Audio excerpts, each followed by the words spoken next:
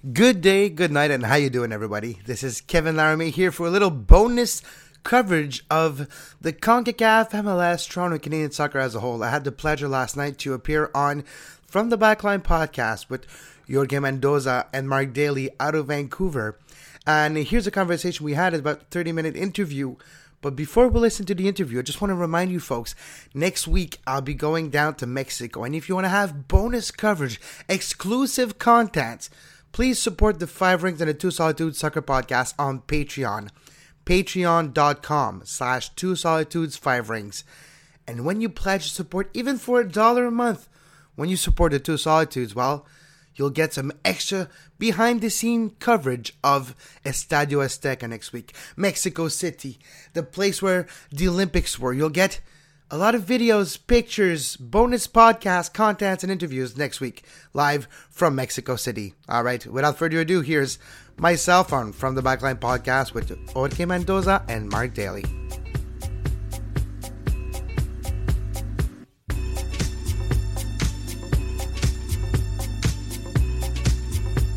Welcome back to From the Backline. Mark, let's leave behind MLS for a second and let's look ahead on what's going to be the CONCACAF Champions League next week. And in order to do that, we have brought in the cavalry. Our next guest, he is one of the co-hosts of the Two Solitudes podcast and the newly minted USL Radio podcast. They cover everything involving Canadian soccer, from MLS, NASL, USL, and all the national teams. So we want to give a warm welcome back to the show to Kevin Laramie. Kevin, thanks for doing some pause on your travel preparations to Mexico City to chat with us this evening. Oh, it's my pleasure to be back on From the Backline. I had a great positive feedback from my last visit, and you know what? Just to talk about America with you, Jorge, it's worth it because I'll be at Azteca next week. You are one lucky Montreal supporter. So, Kevin, speaking of obviously the big game, just tell me, is Montreal planning the celebratory parade already? How are the level of confidence going into the final matches? The level of confidence, I wouldn't call them levels of confidence. I would call, in my case, I'm realistic. I know the mountain is really high to climb. Club America is arguably the most prestigious club in North American football as a whole. Probably the most winning trophy. They won so many of, I think, 26 total trophies in the Liga MX and all the cups. It's one of the most prestigious club. And Estadio Azteca itself, the second biggest stadium in the world right now, one of the most mythical stadium where Pele won a World Cup, where Maradona scored the hand of God, and the players of the Montreal Impact will step on that same stadium. Kevin, we have heard in the past few days that Montreal has sold around 87 gazillion tickets for the return leg on April 29.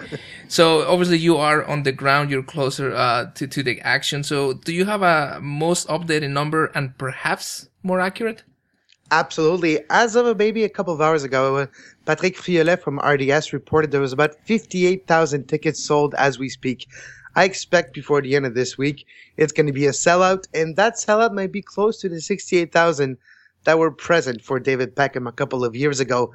But at least for this time, it's for the right reason. It's to see the Montreal Impact trying to win a trophy. If somebody would have told me 6 months ago that the Montreal Impact would be in the finals of the CONCACAF Champions League, the biggest stage of North American soccer you can have, even though they had an atrocious season, this makes up for it and then some. And I just can't believe it. It's still a blur to me that the Impact, like I was going to say earlier, I don't expect the Impact to win that trophy for now, but just the fact that they're going to compete against Club America on the same level has to bring the level of the club up. It's going to make the Impact a prestigious club from now on. Yeah, that's a very good point. Now, talking about the match itself. Now, in the past, I've heard that different approaches towards playing in the altitude of Mexico City. A school of thought says that it's better to get there as close as you can to the game in order to minimize the effect. However, Montreal is traveling to Mexico City this Thursday, almost a week before the match. Do you think this will have a big positive effect on the team's performance? Well, if you look in history of the Montreal Impact a couple of weeks ago, well, it's actually a couple of months ago now, when they first traveled to Pachuca for their first away game of the CONCACAF Champions League in the quarterfinals, they got there 2 weeks early, 17 days to be precise. practice, they acclimatized to altitude. That was a factor, not as much as Mexico City, but it was a factor.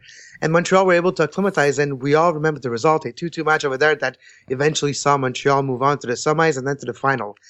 Now, with Major League Soccer and the opponent of the Impact in Major League Soccer, we're able to work together and postpone a total of 3 games in the past 3 weeks.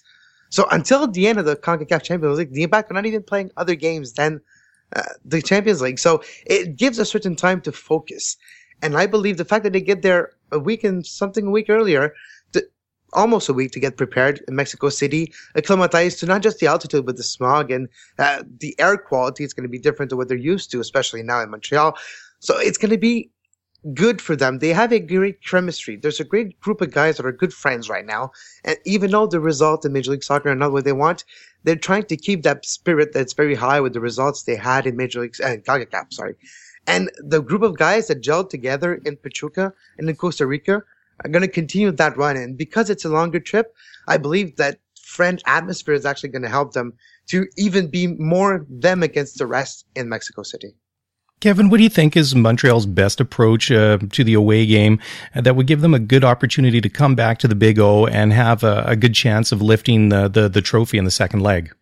Well, I think they have to take the blueprint that they've done against Pachuca or Alajuela, let's say, to compete. You can't go blow for blow with Club America. You're going to come out of Azteca with a 6-0. Just ask Reggiano last week. You need to go there and try to hold your line. I wouldn't say park the bus, but be intelligent with the ball. Don't lose the ball. Don't try to just play the counter, because if you play the counter and you don't realize on that one opportunity you don't score, you're done. You need to be more intelligent with possession. Try to limit their own possession. And when they do have possession, then try to look for the counter. But don't over-rely on that counter, even though it's what brought you to the dance. You need to remember Club America is a level, if not 2, above every other team in that competition. Kevin, what is the health of the squad besides obviously the big injuries that we already know of? How's Montreal shaping up for next Wednesday? There's a couple of little knocks here and there, but except Justin Mapp and Cameron Porter, they're gone for now. Mapp, maybe 3 months left, and Porter the rest of the year. There's a new player in town now, Kenny Cooper. And I think the fact that Kenny Cooper has a playing style that's similar to Cameron Porter might replace him on the pitch. The way the style of play it's more similar than what the Impact is used to with Porter. And that's how they had success. That's how they qualified for the semis, and that's how they scored the goals that he needed. And with a player like Cooper, he's more of a blue collar, less flashy. He doesn't want to finish. He wants to create opportunity. And if he does that, we'll make space for Piatti. So even though there's a couple of key injuries, I think with the addition of Cooper, it directly solved the problem of Porter's injury, because Jack Mack, even though he's a great striker in his own rights, he's a type of striker that cannot be successful in that type of environment, because he needs good service, and service is not going to come out of Azteca. Do you know if Kenny Cooper will be available for the CCL final? He will be. Yes, he has arrived with the team today, and there's already talk of him starting that game next week. In Vancouver, there has been a lot of talk of using the CCL as an opportunity to give some of the young players some international experience. Do you think that should be the case, or should the Canadian teams take this tournament a little more seriously, as Montreal is doing, to see how far they can actually make it against some of the bigger clubs in the CONCACAF region? Well, as serious as the Impact have taken that tournament in the knockout stage, in the group stage, they did play some more of their, I was going to say reserve, but it's not a term that's popular anymore, but more of their substitute and U23 players in some instance. When you're in the group stage, or if you're not in the knockout stage deep yet, if the game is not that important, it's fine with me if you play your reserved or your younger player, even if it's a team from Canada.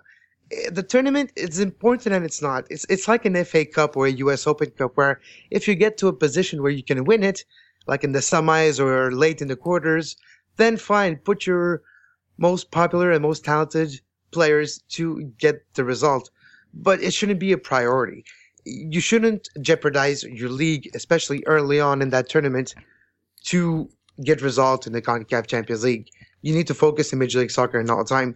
The only way you can do what Montreal is doing is when you really have nothing going on at all in the league, and then you get the opportunity to be in the knockout stage, then why not?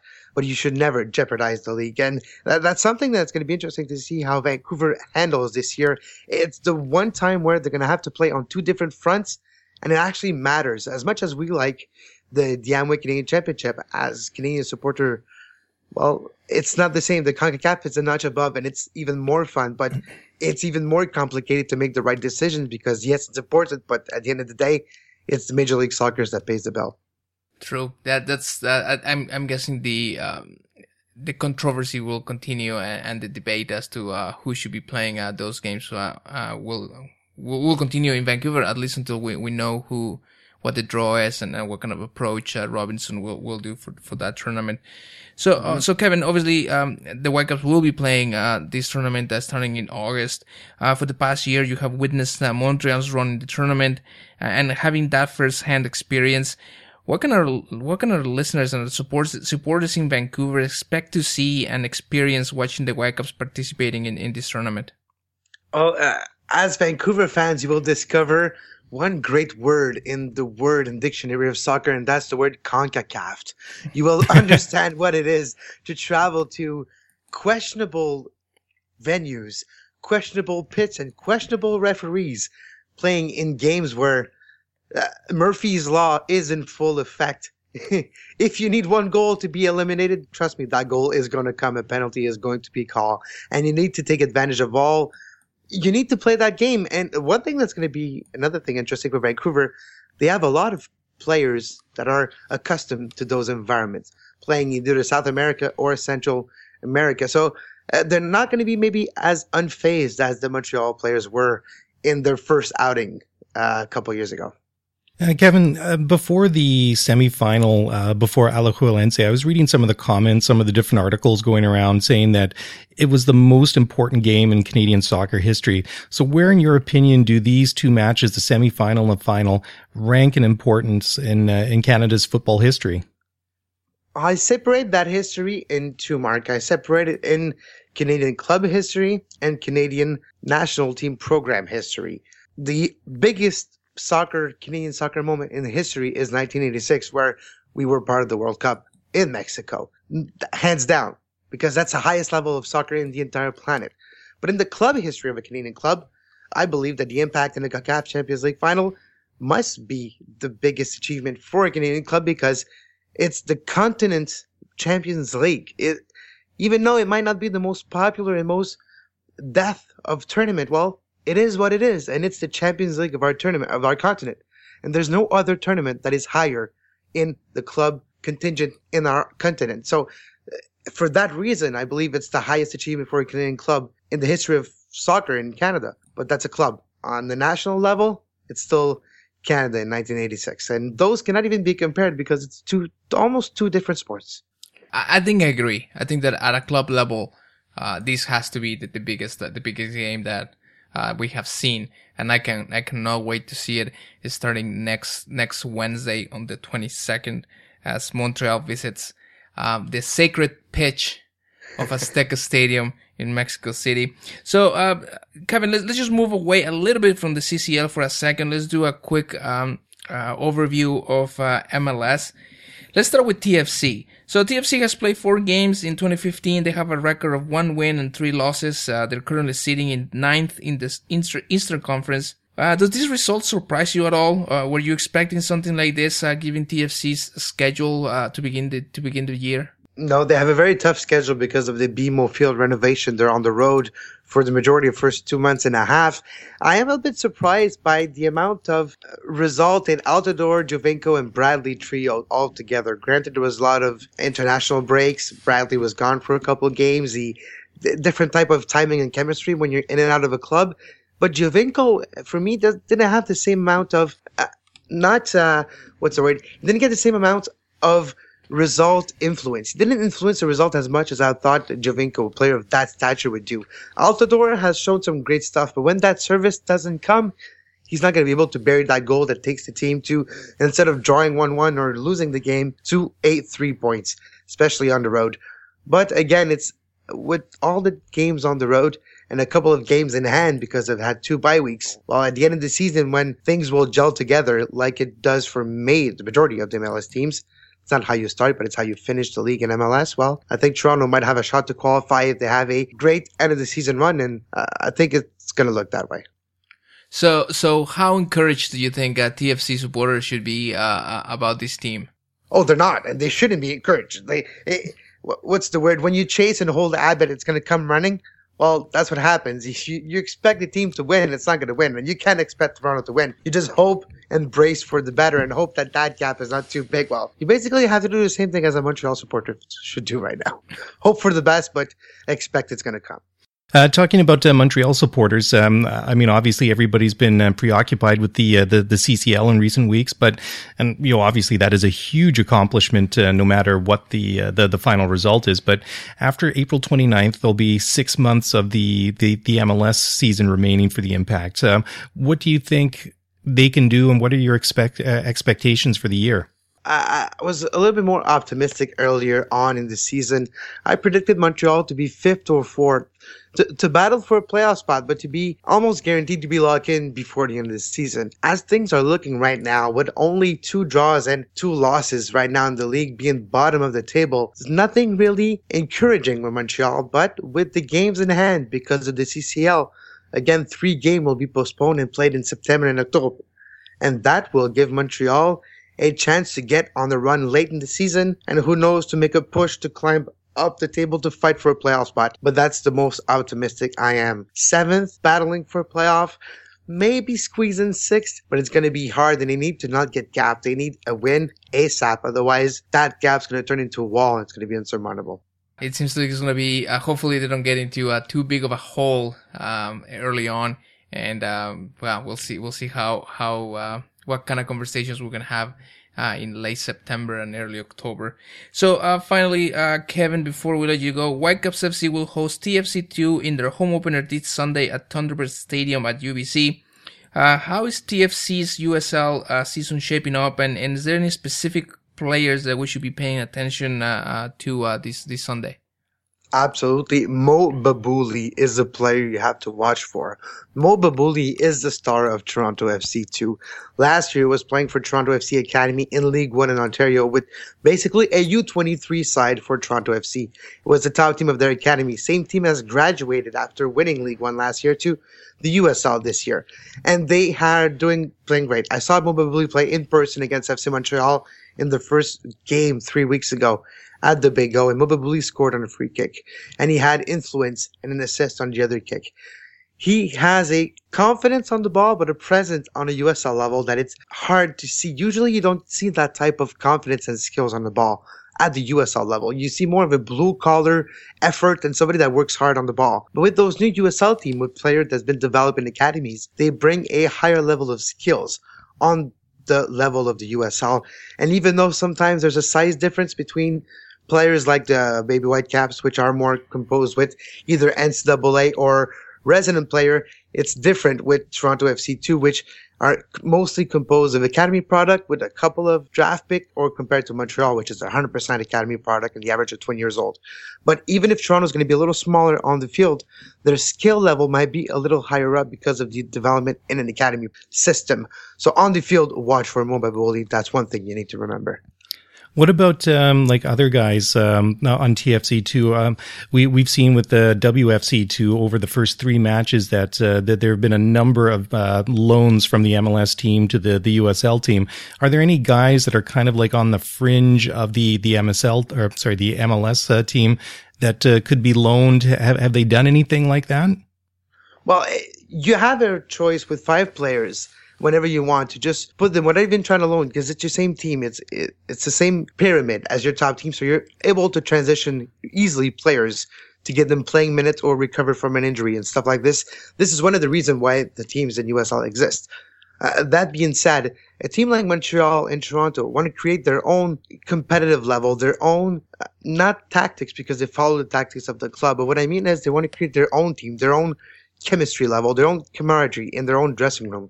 And that team, they want to have a season together to see what, like the level of growth a player will have, because that's important in the development of a player, to see how much growth you have in a season. And if you begin him in the MLS, how growth he will have in that same season. So those are really interesting to see, those type of levels. But it's like players that are Kimura for Montreal played the first game in the USL because he was suspended in MLS. And on the field, he was a notch above everybody else. He even made a run to the actual box on the other side and had a shot on goal. Missed the post by about like a foot, but he had a scoring chance for Kimura, which is a right back. So there's a big difference of level when an MLS player goes down to the USL. But in my opinion, it's not worth making those players play too much. You shouldn't take the playing time of a youngster, which finally has a place to play, for just somebody in the top team, which doesn't get playing minutes. I think development is more important at that level. Yeah. Do you think that there are any expectations for these teams to succeed in USL, or they just like that next step in the development pyramid for the club after the players that graduate from residency that maybe aren't, a high enough level to play for the MLS team? I'm wondering how these, like the identities of these USL teams might evolve over the years. Like, what do you think about that? It's a question of markets, basically. The one I know best is Montreal. And what the FC Montreal is basically the same team, almost player for player, that were dominant in the last couple of years in the PDL, USSPDL, and the Development Academy system. Same players that have been playing together for the last 6 years are now graduating to the professional level together, an average of 20 years old. And together they're going to grow as professional and develop that way. You have that philosophy. And if you have that, results are not necessarily your be-all, end-all. Your standard base, you want players to achieve certain things, but results are not necessarily your goal. So when that happens, victory is not that important. So Montreal doesn't even charge for tickets for USL game. It's open to the public. It's covered, but not as much. So you're allowed to make mistakes without having the public pressure on your own team. Now, if you go on the total opposite spectrum of that same philosophy, you have Seattle Sounders, which basically have players that played for Seattle consistently last year that plays for Seattle too right now. The Rimick in the back I'm thinking of. Well, those players are definitely a level above everybody else in USL, and they're having a great beginning of the season like Seattle is having. And a team like this, they are charging for tickets. They are wanting to have a great atmosphere, and the pressure of result is there. So it really depends on the market. And the majority of the teams are situated somewhere in the middle of the extreme of a Montreal and a Seattle. Vancouver, I'm not going to lie, it's closer to a Seattle, but I don't think it's going to expect a level of result that the crowd in Seattle is going to expect. Yeah, that's a good point. Okay, finally, just before we let you go here, you and Dwayne have expanded your coverage on the Two Solitudes podcast from MLS to NASL to USL. Can you tell us a little bit more about what you guys are up to programming-wise and where everybody can find you? Absolutely. Now we have a brand new website that actually launched this morning, uslradio.com. Your place to get all your info for any USL team. It's a show that's focused on the entire league with a focus team every week. We go in details on the scores and a topic that caught our attention in the week. And if you'd like to be a writer or contributor for uslradio.com, well, just give us an email at uslsoccerradio@gmail.com. That's awesome. Thank you very much. Once again, we've been talking to Kevin Laramie, one half of the Two Solitudes podcast, and you can find him on Twitter at Kev Laramie, and that is M-E-E. Kevin, thank you very much for your time this evening, and safe travels to Mexico, and we'll have to connect sometime after the final and find out how your travels were. My pleasure, and I promise you at least once I'll figure out a way to get Dwayne on the show with me too. Well, there seems to be a little bit of confusion between 8 Eastern and Pacific and on our behalf as well. So we appreciate you staying up late back there in Montreal. So thank you very much. Talk to you soon, guys. Thanks, Kevin. Take care.